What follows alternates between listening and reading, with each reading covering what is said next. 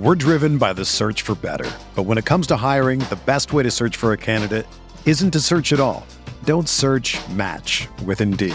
Indeed is your matching and hiring platform with over 350 million global monthly visitors, according to Indeed data, and a matching engine that helps you find quality candidates fast.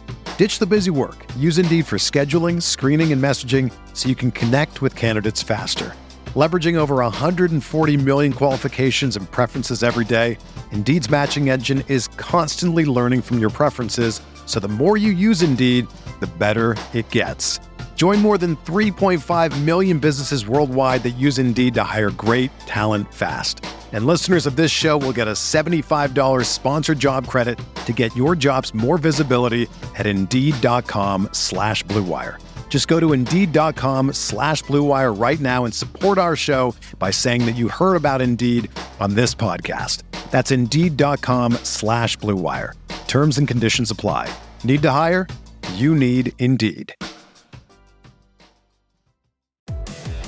You are listening to KC Sports Network, proudly presented by Emprise Bank, your partner in possible. What's up, y'all? This is One Way Away here on Kansas City Sports Network. I'm Joel Penfield, Jordan Foote joining me as always. Josh can't tonight. He is not here, but in his place, pinch hitting, is Peter Appel. He is the co-founder of Just Baseball Media and a busy man in the podcast scene, co-host of the Just Baseball Show with Aram Layton and Jack McMullen. Check that out if you want a national baseball show. Brand new show with him and Angels reliever Tucker Davidson, the Arm Barn, and a daily show called Not Gambling Advice.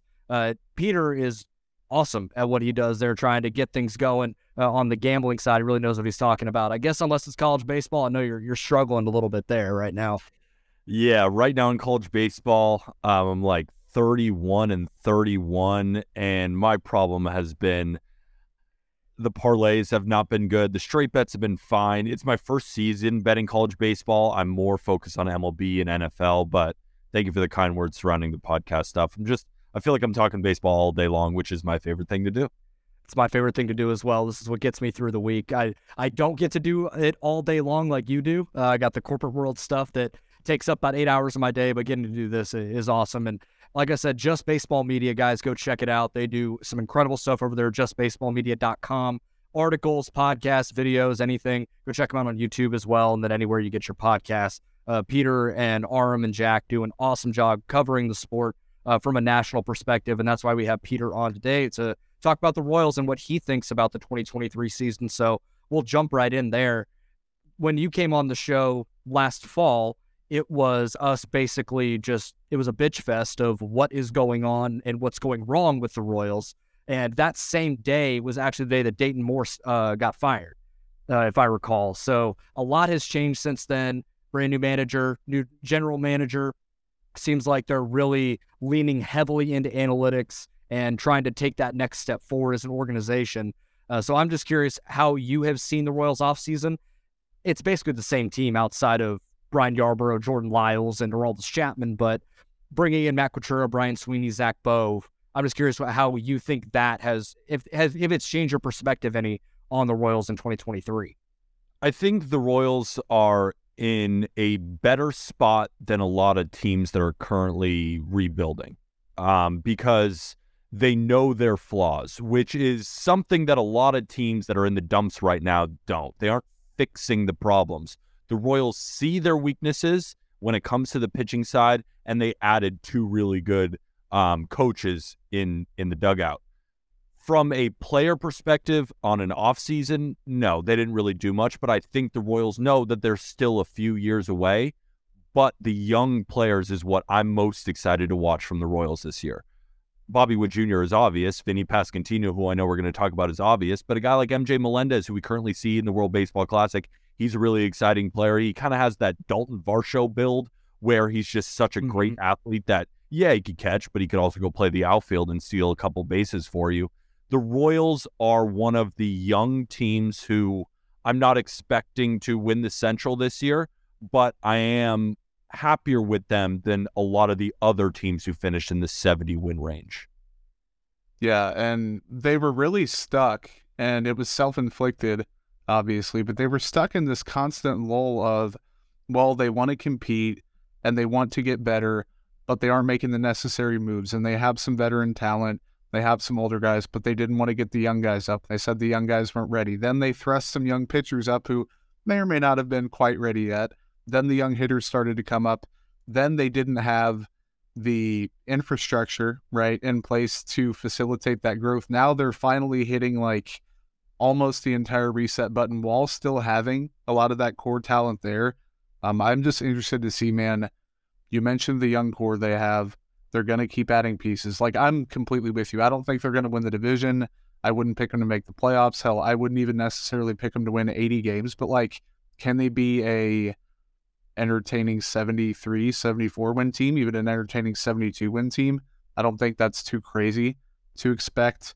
I think simply having the ability to finally swallow their pride, make the right moves, kind of get a fresh, clean start. And Joel has been big on this. I think that's a really, really big deal. The Royals are going to hit.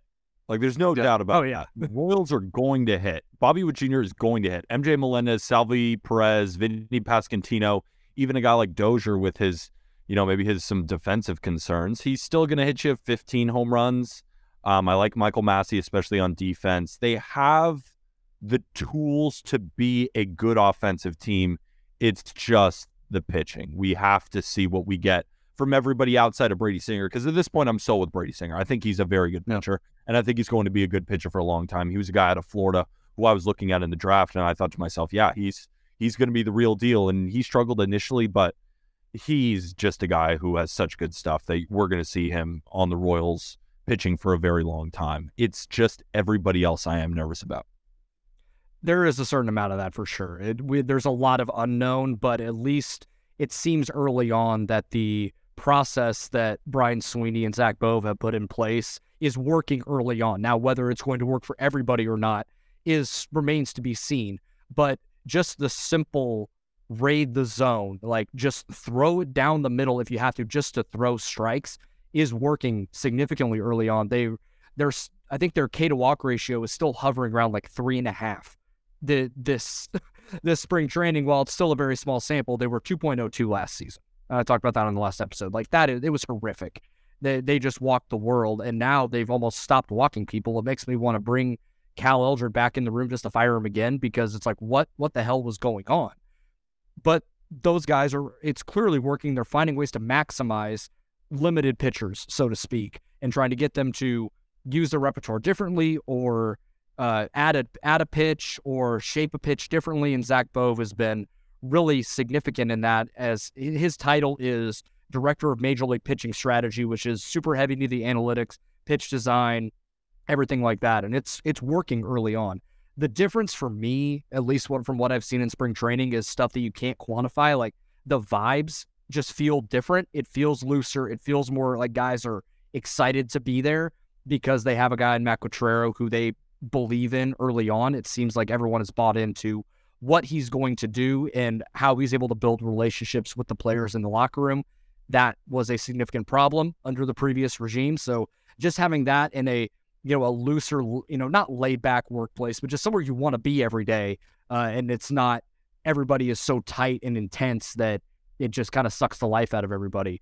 That to me makes me feel optimistic that these guys they have the right people in place to move things forward. Even if this year isn't spectacular, I think we can at least see some progress. So going into 2024, you're thinking, okay, maybe they can be that kind of Baltimore type team that sneaky, frisky, maybe doesn't make the playoffs, but at least is taking those steps forward. Agreed. And I think hiring Brian Sweeney was a really good first start. And that's why I said kind of at the beginning of this podcast, the Royals understood that their area of concern was pitching and coaching, and they overhauled it. You look at the Royals rotation as currently constructed, it's a lot of veterans, but you can tell they are trying to move in different directions and have a new philosophy of pitching. And you said it yourself, Joel, throw strikes, because guys like Lynch, Chris Bubich, Keller, a lot of these guys, because Singer doesn't really have any issues, but they're stuff first guys who can't find the zone. And when you have good stuff, all you got to do is throw strikes. So they're saying throw the ball down the middle and your ball is going to move. It won't end up down the middle if you aim down the middle. And Brian Sweeney, big on analytics with Cleveland. And Cleveland it's just a top notch when it comes to pitching. Top notch. Because, you see at the top with Bieber and McKenzie and Quantrill, I mean, they're just touching the surface of all the guys that they have in the minor leagues. And the Royals can get to that point. The problem with the Royals is they've drafted pitching high, and they've gotten good arms. Remember Jackson Kowar? I know you guys do, and just hasn't ended up turning out because of the pitching philosophy. You overhaul that, you change it to, instead of nibbling around the zone, you have good stuff.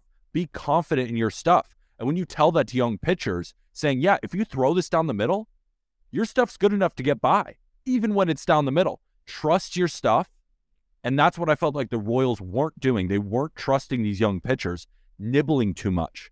Now with this new philosophy, it might not show in 2023, but you got to look at the long haul for the Royals to get back to when they had all these good pitchers with stuff who had command. So it's exciting moving forward in 2023, looking at a rotation with Jordan Lyles and Zach Greinke and Ryan Yarborough. That's not exciting now, but I think the Royals know that. They know they're going to hit this year. I think it's about 2024 and beyond. Yeah, I completely agree. And it's also, they're still on the tail end, I think, or maybe this is the year that was supposed to be 2022. It ended up being part of the year. All season long, they're going to find out who belongs and who doesn't. That's going to be hitting. That's going to be pitching. It's going to be some, minor parts of the coaching staff, potentially at different levels. Like, this is a team that's going to find out who is going to be in it for the long haul.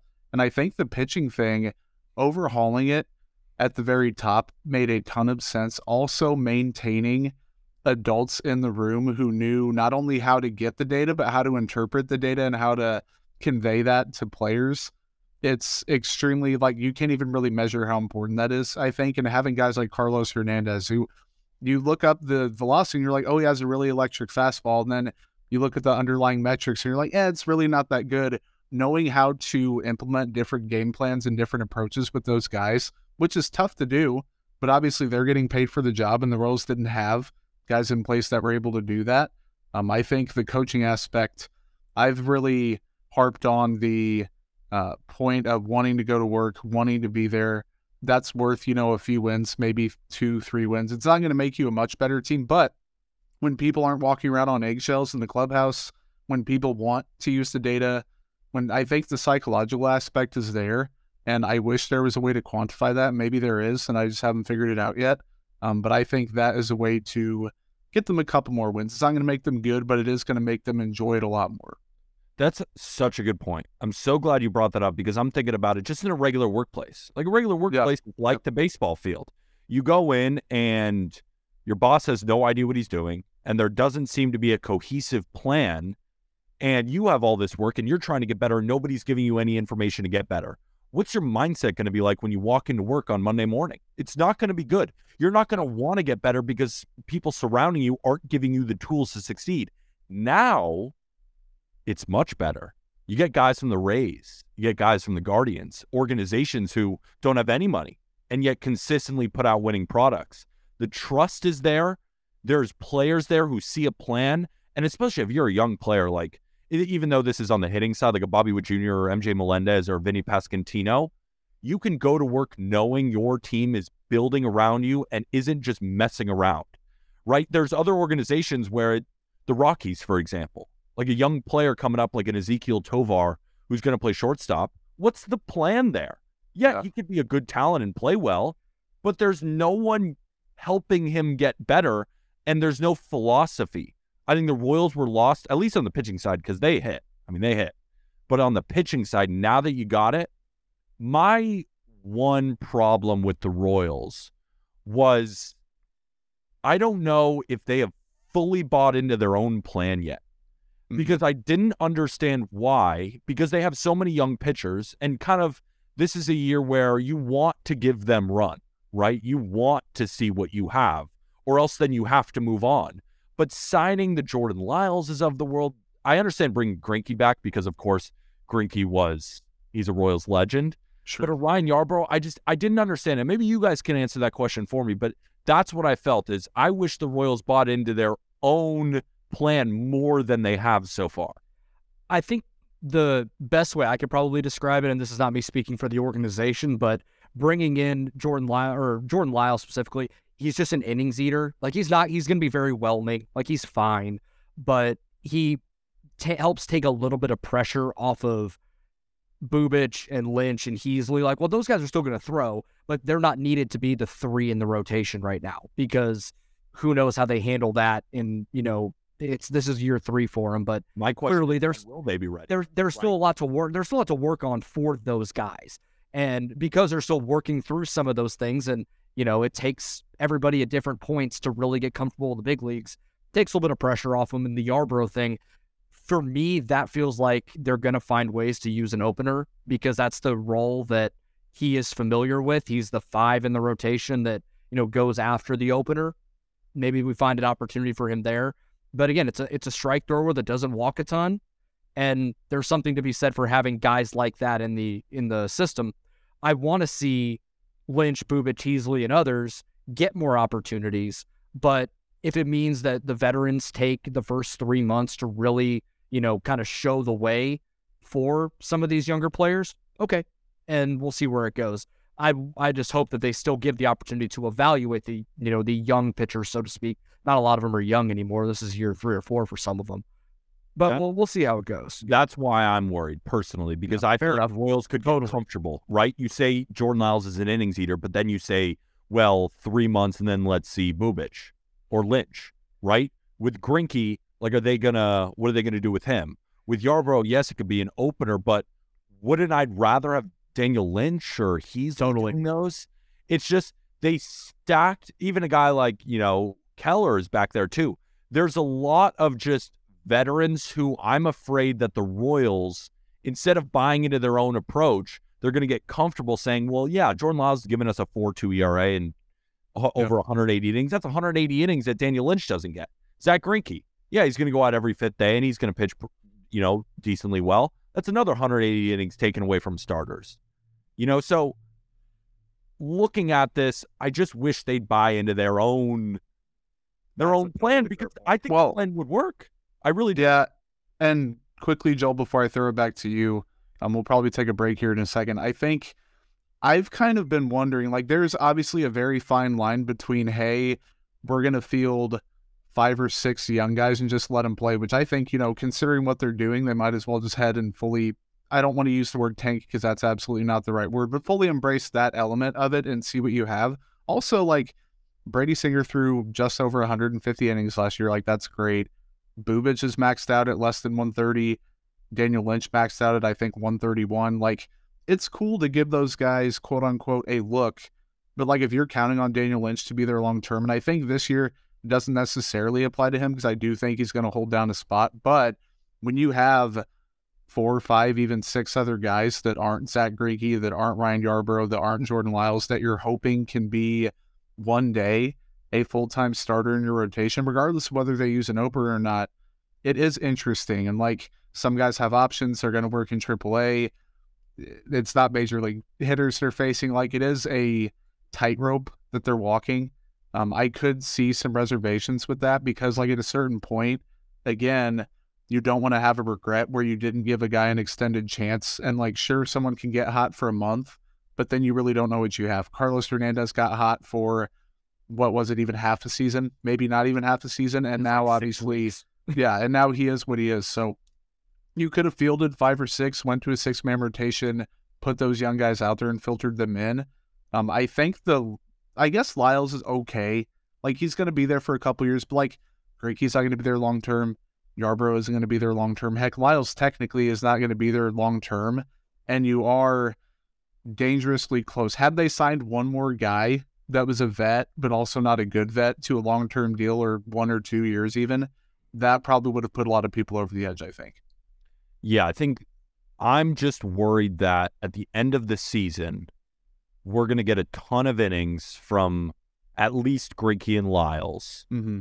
And Lynch, Bubic, Heasley, they might not go over 100 innings each. And maybe they struggle in the short term, but they're making strides. And then the Royals say, all right, because they struggled, now is finally the time to move off, because it is year 3 or year 4. Yeah. That's why I'm nervous, is that instead of, yes, it might be ugly in the beginning, but let it play out. It's not tanking to start the guys that you drafted who all have good stuff in their own rights. That's my worry with the Royals, is they aren't buying enough into their own philosophy, which I think works. That's my struggle. That's a fair point. It'll be something to monitor as season goes. We're going to talk about some of the young hitters right after this. You're listening to the fastest growing sports media network in Kansas City, KC Sports Network. We'll be back right after this. We're driven by the search for better. But when it comes to hiring, the best way to search for a candidate isn't to search at all. Don't search, match with Indeed. Indeed is your matching and hiring platform with over 350 million global monthly visitors, according to Indeed data, and a matching engine that helps you find quality candidates fast. Ditch the busy work. Use Indeed for scheduling, screening, and messaging so you can connect with candidates faster. Leveraging over 140 million qualifications and preferences every day, Indeed's matching engine is constantly learning from your preferences, so the more you use Indeed, the better it gets. Join more than 3.5 million businesses worldwide that use Indeed to hire great talent fast. And listeners of this show will get a $75 sponsored job credit to get your jobs more visibility at Indeed.com/Blue Wire. Just go to Indeed.com/Blue Wire right now and support our show by saying that you heard about Indeed on this podcast. That's Indeed.com/Blue Wire. Terms and conditions apply. Need to hire? You need Indeed. When you need mealtime inspiration, it's worth shopping Kroger, where you'll find over 30,000 mouth-watering choices that excite your inner foodie. And no matter what tasty choice you make, you'll enjoy our everyday low prices, plus extra ways to save, like digital coupons worth over $600 each week. You can also save up to $1 off per gallon at the pump with fuel points. More savings and more inspiring flavors make shopping Kroger worth it every time. Kroger, fresh for everyone. Fuel restrictions apply. Entertain, educate, inform. KC Sports Network. All right, Peter. So let's talk about Bobby Witt Jr. A lot was made that his season last year was underwhelming. I don't know. I think it was a weird take. He still was 2.3 FWAR. He probably didn't walk enough, and that might be part of the reason why. But still had 20 home runs, 30 stolen bases. One of only 5 first-year players to ever do that. He just happened to be in the same rookie class as Julio Rodriguez and Adley Rutschman. He still had a really good year. I hope people don't lose sight of that. No, that's exactly it. Yeah, no, I don't mean to interrupt you, but that's it. Okay, thank you. I'm glad I'm not alone here. Looking at the projections on Fangraphs, do you like Steamer or Zips better? And I'll use that. It's funny. I made an Excel sheet and I'm looking at a ton of player prop projections on Prize Picks. So what I do is I average all 8 of them. So there's Zip DC, there's tons of different projections. And they're all different. They all take in different stats. So I just average them all, and that's what I usually pop out. Okay, so just for the ease of the listener, I use Steamer. Those are good. Joel's like, the best you're going to get, damn it, is Steamer. I guess it's just what I have in front of me. But Steamer has Bobby projected /260, 309, 451, 25 home runs, 77 RBIs, 111 weighted runs created plus, and a 3.7 FWAR. How do you think over-under on some of those? How do you feel about Bobby in year 2? I'd take the over on pretty much anything when it comes to Bobby Witt Jr. The only reason, and we joke about this on the Just Baseball show, there's a couple of reasons why he had an underwhelming year, in quotes. Reason number 1, he didn't walk. So his WRC plus is not going to show the 20 plus home runs and the 30 plus stolen bases. He also defensively was not very good. But to his credit, he's a 21-year-old who is a shortstop who was moved to third and then had to go back to shortstop, and just a lot of different moving pieces for a Royals team that didn't meet expectations last year. What I see with Bobby Witt Jr. is Trey Turner light, because he has the I like that comp. All-world speed. He has tons of power, and Trey Turner is a guy who is underrated in the power department. 28 home runs in 2021, 21 last year. Bobby Witt Jr. has that in his bag. And it's not like Trey Turner is this all-world defender either. If Bobby Witt Jr. is an average defender, which I think he has all the tools to be better than that, he has a bazooka arm, he has tons of range, he has smooth hands. It was just a rough year in year 1. I'm going to give him a almost a complete pass because I believe in him as much as any rookie. Reason number 2 why it was an underwhelming year was he was in the same rookie class as Julio Rodriguez, who looks like a taller Ronald Acuna Jr., and Adley Rutschman, who might already be the best catcher in baseball. That's not Bobby Witt Jr.'s fault. What Bobby Witt Jr. can do in year 2 is if he can become an average defender and take some more balls outside the zone, because that was what Bobby Witt Jr. But what we also talked on the Just Baseball show about is last year, Bobby Witt Jr., as a 21-year-old, was supposed to be a run producer. He was not this guy who, all I have to do is get on first base like a Trey Turner so everybody can drive me in. He was asked to be a big-time bat. He had to swing out of the zone occasionally to try and get a pitch to hit. And pitchers weren't even pitching that much to him. And yes, he went outside the zone at 21. I'm willing to bet that the guy with MLB bloodlines who has crazy tools across the board, give me the over on basically every single stat that you named that was coming out of Steamer. And you know what I thought, and obviously there was a lot of intriguing stuff. It comes down to 2 things for me that I think are both, one of them is going to stay pretty similar and one of them is going to improve as he ages.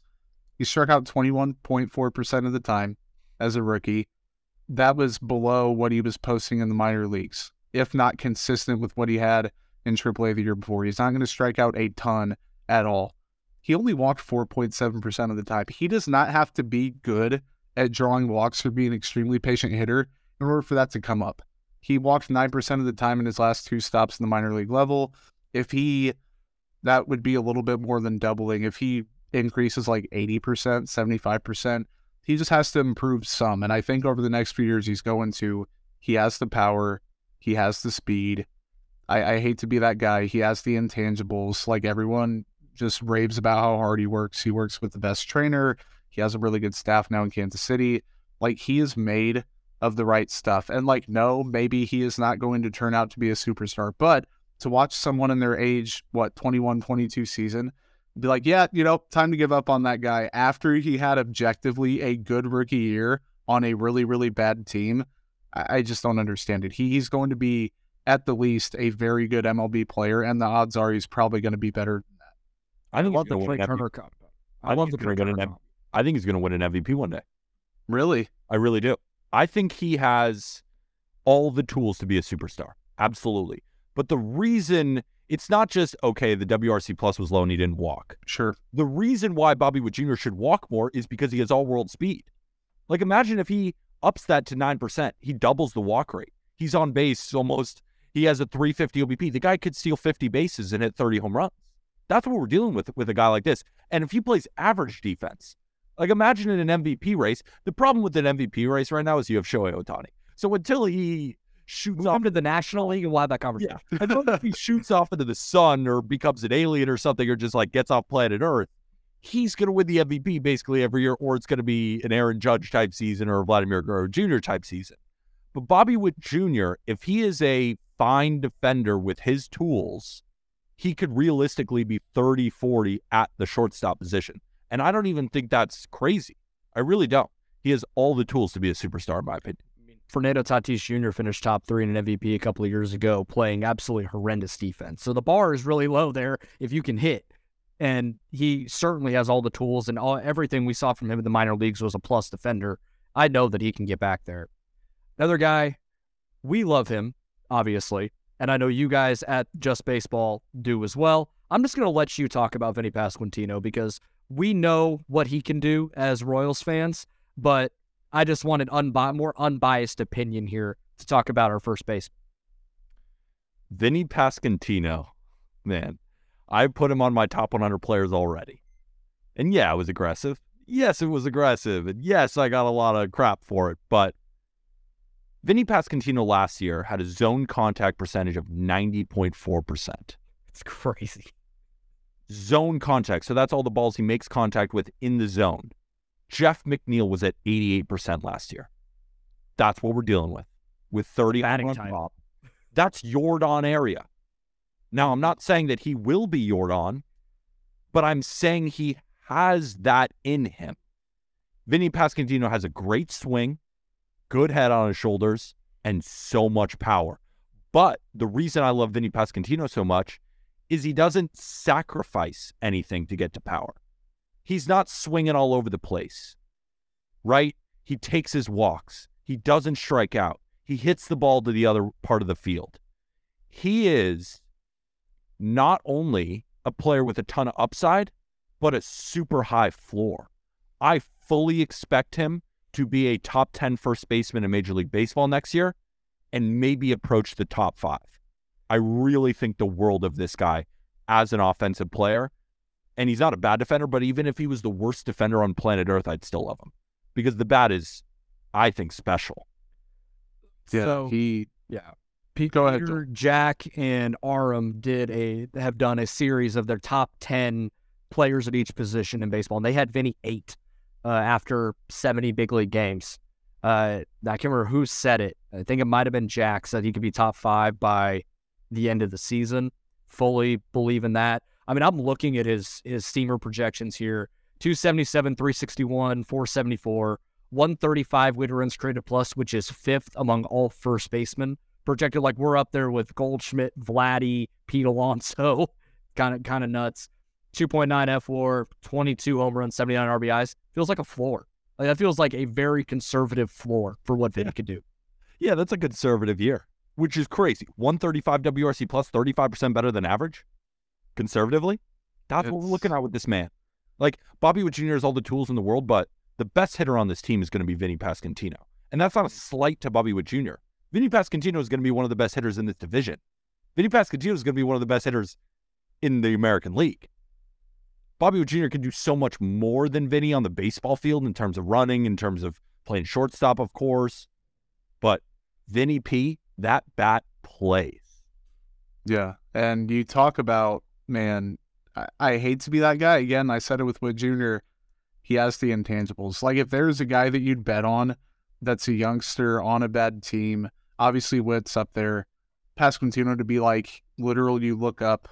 Like, Billy Butler was like a fan favorite, and he had some good seasons, and he had some good production. Pasquantino, he's going to have really, really, really good seasons for a long time.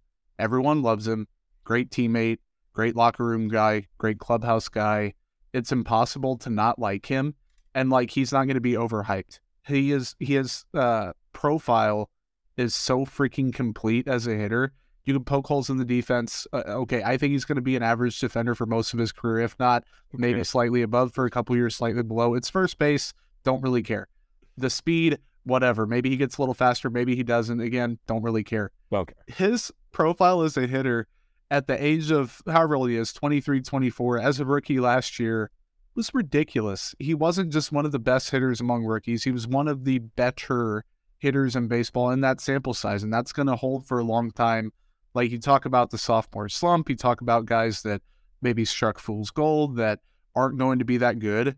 He doesn't fit any of that. He is going to be this good for a while. And people want to say he's due for regression. People want to say he's not going to be, they bring up Nick Prado's potential. Nick Prado has a ton of potential because of the athleticism, because of what he can do at first base, because his power is super legit. But the profile just doesn't compare. Like, Vinny Pasquantino is the Royals' first baseman for a long time. With Salvador Perez aging, you can't really pigeonhole him into DH, so that whole situation gets interesting. But like, a mainstay in the lineup for the entirety of the time the team has control on him, it's a no-brainer. He's got a lot of Joey Votto in him. Ooh, love that comp too. Vinny Pasquantino, All-Star 2023? Yeah.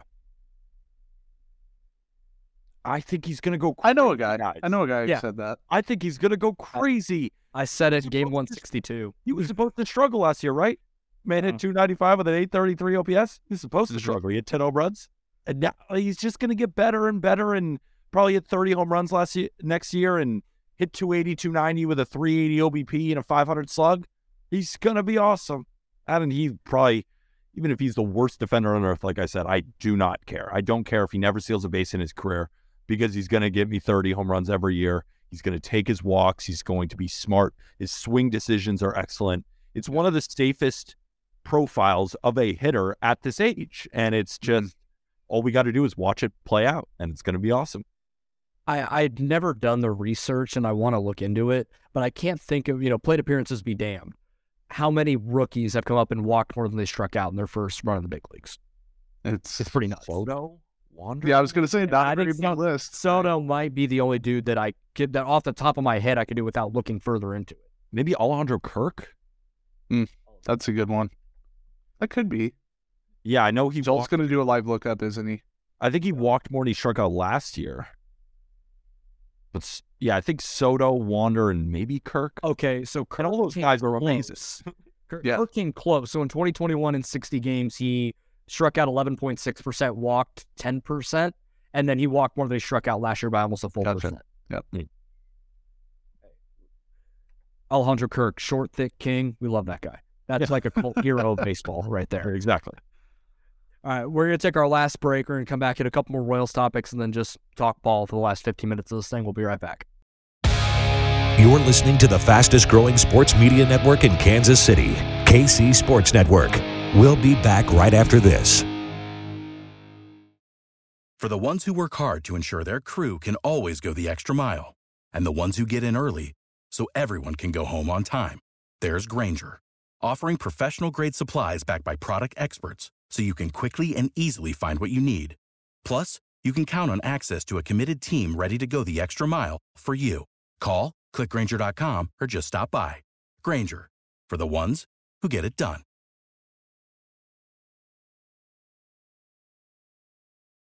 Entertain, educate, inform. KC Sports Network. So one last Royals topic here, Peter, and then we're just going to talk some ball because we're getting close to the season, and I want to talk about more than the Royals, frankly. Between Chris Bubic and Daniel Lynch, who has a better chance to really break out and be a legit option in the rotation moving forward? Because both have looked pretty solid in spring. Daniel Lynch. I am worried about Bubic because Bubic's fastball consistently grades out terribly, to put it nicely. Like, I'm saying it's terrible, and that's putting it nicely. It's one of the worst in Major League Baseball. And it's different if he had a sinker and a cutter and other pitches to mix in the hard stuff, right? But when you throw a pitch upwards of 50% of the time and opponents hit 350 off it, you are going to be in trouble. And when Chris Bubic only has two other secondaries and none of them are variations of fastballs, that's where I get nervous. With Lynch, I feel like it's just a command issue. Like, if he follows the Royals' way, this new way of coaching with Brian Sweeney and Zach Bove and all the new guys that they brought in, I think he can find it. And he's a guy over here at Just Baseball who we always thought, man, the stuff plays. It's just you got to throw it in the strike zone. Bubic doesn't have the stuff or the command. That's my issue with Bubic. Yeah. Lynch, I still am a believer in Daniel Lynch. I think he's got multiple pitches that he can get outs with in terms of swings outside the zone, and his heater is better than Chris Bubic's. It's just a command thing. So I'm going Lynch, and I'm going Lynch convincingly. Like, I think it's Lynch by a good margin. I agree that I think it's Lynch. In defense of Chris Bubic, two things. He started throwing a slider now this year, which has helped. Like, it actually looks like a solid pitch. He raved about it last season that he was working on it and then was told not to throw it. Now he actually has a coaching staff that's going to let him throw it, and it's actually working. And he flashed 96 a couple outings ago. Like, I think too often it feels like it's the old adage of aiming, and he's just trying to get it in there at 88, 89, 90, which is just sad. When he's actually gone back and just let it rip at 93, 94, touch of 95, 96, the fastball, even though it's bad, still plays a little bit better just because he's throwing harder. So I am almost on the train of just throw him in the bullpen and let it eat for an inning and see where it goes. You want to throw him in on let him do a spot start every now and then, fine. But I'm almost just at the point where let him just go throw as hard as he can for an inning and see what happens. So, two really quick things off of that. You mentioned Bubic in the bullpen.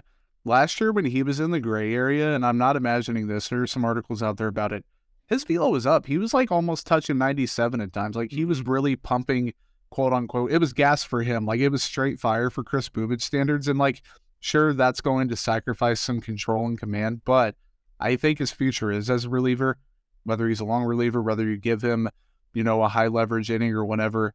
I think that's what he's going to do, which is okay because you're not Jackson Coaring the whole thing, where I think the Royals are eventually going to have to do that, where they just say this isn't going to work out. And something at the lower level, Asa Lacy potentially happens with that. I think Bubic can still prove value to a team, and I have to choose my words carefully for this part, but so I covered the Royals for SI last season. I think of any of the pitchers they have, like the young guys right now, he mentally will like benefit the most from having more new people in the room. I think like just the buy-in is going to be, I don't want to say totally different because he was there and he was present, he was working hard, but I think he's like amped and juiced and jacked and like ready to attack it this year. And I think that he fully trusts everyone there. So I'm with you, Pete. I think it's going to be him. I don't think it's particularly close. Like, I'm not placing bets on Daniel Lynch to like break out or anything, but the logic is there.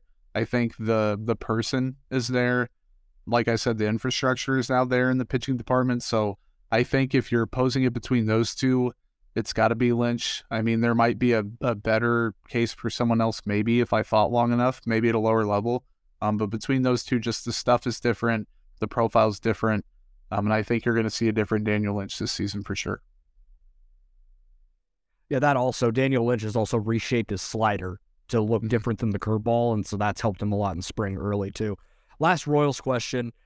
What do you think the Royals can hit their over-win total? I've seen around like 69.5-ish, I think is what I'm seeing. Do you think they can get to somewhere? I think they can get to 75. Is that reasonable? I think that is reasonable. I would go over. I don't know if I'm going to actually bet it, sure. But I would lean over, and I think I wrote in my article too that I would lean over because they're just going to hit too much to be in the 60s, I think. And, you know, with Vinny, with Bobby, with MJ, with Salvi back, it's just too potent of a lineup to lose that many games. Like, the pitching would really have to fall apart. And with these new coaching hires, with some potential breakouts from Lynch or Brady Singer taking that even next step up, like, Jordan Lyles is not a bad pitcher. He's just, the reason I'm afraid is because he's going to give you 180 innings of a 4.2 ERA, and that's good enough to get by. It's just you want to give the other guys a shot. But Greinke, I assume, will have a little bit of revamp there. I think that overall this is a 75-win team. Do I think they're going to make the playoffs? No. Do I think they are going to overtake the Guardians or anything? No. But could they compete for that third place? I think they could. It's not like the White Sox have done anything lately, and they're falling apart too. The Twins look better, but they also won 78 games last year. I think they will be competitive within this division, and I think if the Royals fully buy into their own plan, it'll be very exciting for the Royals fans this year because they'll see something building unsimilarly to a lot of other teams in the same bucket as them right now. I'm with it. I literally dittoed pretty much everything you said. I think I predicted, I think it was on radio last week, 73 and what would that be? 80. My math is terrible. 73 and whatever it would be. Yeah. I predicted that. Like, I think definitely over the 69.5. Like, I don't think they finish in the 60s again for the foreseeable future, pending like a complete collapse this year, and who knows what happens after that. But like you said, they're going to hit too much. The pitching, while I have question marks about it still, seriously. Like, again, having people in the building who will help and having enough continuity there from vets, I think is enough to keep them out of the 60s. I don't know how much higher I'll go after that, but it's a pretty easy hammer over 69 for me. Yep. Like, when I bet my money, I bet on pitching. And it's just to be seen what this Royals team looks like. Yeah. But if you said over under, I'm going over. But I bet on teams like the Mariners or, you know, on the Astros. Like, I just bet on teams who I know are going to pitch from the number one starter to the last guy in the bullpen. Got to pitch to make it in this league. All right, so just to talk a little baseball, you know, from a national perspective here, I want to talk to you about, you know, this isn't gambling advice. This is, you know, just a little tie into your show there and what you put out on Twitter for all your gambling picks. But to do some futures MLB awards, I sent you my list a couple of weeks ago, but I'm just curious, what do you think is the best play for a reward of someone that could like legitimately win it? And then what do you think is a really good value play? Not necessarily someone that can someone that could break out and win something from a lower value. So a value play that I've been looking at is Wander Franco to lead the league in hits at plus 2,000. I like And that. the reason I like it is because Wander Franco, similarly to Vinny Pasquantino, has maybe the safest profile of a hitter that we have seen. It's just he played 81 games in 2021 and 87 games last year. But if he stays healthy, has all the tools in the world to do that. But it's about staying healthy. So I think it's a bet on health. Obviously, he could get run down by some, but a lot of the hit leaders, like Luis Arraez, right? He's now in the National League. Wander Franco, I think at plus 2,000 to lead the league in hits is a good value bet. Another plus 2,000, I think it's plus 2,400. And I haven't bet any of these yet. I'm still looking, and I don't even have official picks yet, but these are just, I'll give you some insight into what I'm looking at. I really like Francisco Lindor to win the MVP in the National League. And the problem with betting on the MVP in the American League is it's Shohei's award, and it's like someone else could have a crazy year, but it's hard to bet on the American League MVP at this point. The National League is wide open. Machado just signed his big deal. Guys like Austin Riley just signed their big deal. And Francisco Lindor signed his big deal, but now he's been comfortable in New York. He had a great season last year. He is, even if he's terrible defensively, he's a lock to have like 5 wins above replacement because the defense is all world. But in that lineup as a run producer, if he's 30 home runs and he's 280 and he plays the best defense in the National League and the Mets are the best team in the league, he might win the MVP. And he's far below guys like Trey Turner, other shortstops who I think, for my money, he's the best shortstop in baseball. And he's had years like this with Cleveland. I think he has great value in the National League. So those are 2 plays that are plus 2,000 or over that I'm really probably going to end up playing for 2023.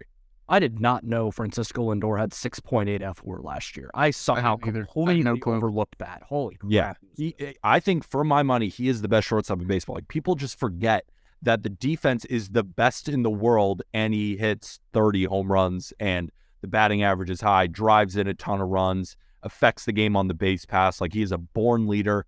He's one of my favorite players in baseball. I think he's just fantastic. He's so easy to root for. That's what I like about him. I really have always liked Francisco. I'm curious what you think about this. I just sprinkled a couple bucks on it, just more out of morbid curiosity. How many is a couple? Literally $2. Oh, okay. I respect that. If I bet any more than a couple dollars on stuff, my wife would kill me. So I have to, I have to keep the reins on it. But I put $2 on Shohei to win Cy Young plus 1,200. Do you think he gets enough innings to actually contend for the award this year? That's the problem. And that's why I probably won't bet on Shohei to win the Cy Young. Yeah. He has some of the best stuff in Major League Baseball. No doubt about it. He was one of the best pitchers in baseball last year. The new Stuff Plus, Location Plus, stats on Fangraphs, I think he's top 5, basically everything. But it's just, they're running a 6-man rotation. I host a podcast with Tucker Davidson, a lefty in that rotation for this year. They go 6 deep. So for him to get 200 innings, it's going to be really, really challenging, especially with guys like Luis Castillo for the Mariners. Even a guy like Framber, I think, has great Cy Young odds. Oh, yeah. We saw the swing and miss stuff with the curveball in the playoffs. Like, that's just going to continue to play. Garrett Cole is due for a bounce back after some terrible home run to fly ball luck. You still have Shane Bieber, Tristan McKenzie taking a step forward, all those Rays guys. It's a crowded pool. And I think when voters look at Shohei, they're going to look at MVP before they look at Cy Young. And I just don't know if the innings are going to be there. But if you're talking about just one of the best pitchers and betting on him at that value, it's great value because he's probably a top 5 or 6 pitcher in Major League Baseball. And like, when you get 100 on a guy like that, you sometimes just have to, right? Yeah. You mentioned Luis Castillo. I got him at plus 1,700. I feel pretty good about that one. That's a great bet. I'm a big fan of him. I'm a Mariners bandwagon this year. I love them. Mariners since I was 2.5 years old, so we'll take it. Now, the thing with Shohei is if he gets to like 165 innings, and it's the most dominant 165 innings in the league, like, I feel like people are going to sway that, especially if someone has an Aaron Judge type season, that it takes away MVP votes for him. People could go, let's give him the pitching award too, just to have that. And could you imagine if he wins both? Yeah, I wouldn't put it past him. I got a painting of him right behind me. He's the most talented baseball player of all time. Yeah, I try not to take anything he does for granted because we have never seen anything like it. We will never see anything like it again, and we're going to watch him make $500 million this offseason. And it's my favorite Shohei Ohtani stat is that he ran the 5th fastest home to first time last year. I mean, that's just unfair. What is what can't the guy do? What is that? Like, poke a hole in his resume and like point out something the guy can't do and like root against him. And I know there were very, very weird people that like didn't like that he was like invading American baseball or whatever. There's always that crowd that thinks it's a big deal. It's fantastic for the game. He's a fantastic player. He's awesome at everything. He doesn't fail. Well, I guess the team, he personally doesn't fail. It just shows that when you have two of the best players of this generation on one team, it shows how much of a team game it is because they still aren't doing anything. Yeah, baseball's awesome. the best. It's the best sport in the world because you can have Shohei Ohtani and Mike Trout on your team and finish with 70. It doesn't matter. Yeah, it's the best sport in the world. One thing last to say about Shohei Ohtani with the innings, Corbin Burns did it in 2021. It's not impossible. Yeah. So I think it's a good bet. Well, I'm hoping I can win a few bucks on it. Peter, this has been awesome. Thank you so much for coming on. We'll definitely do it again sometime during the season.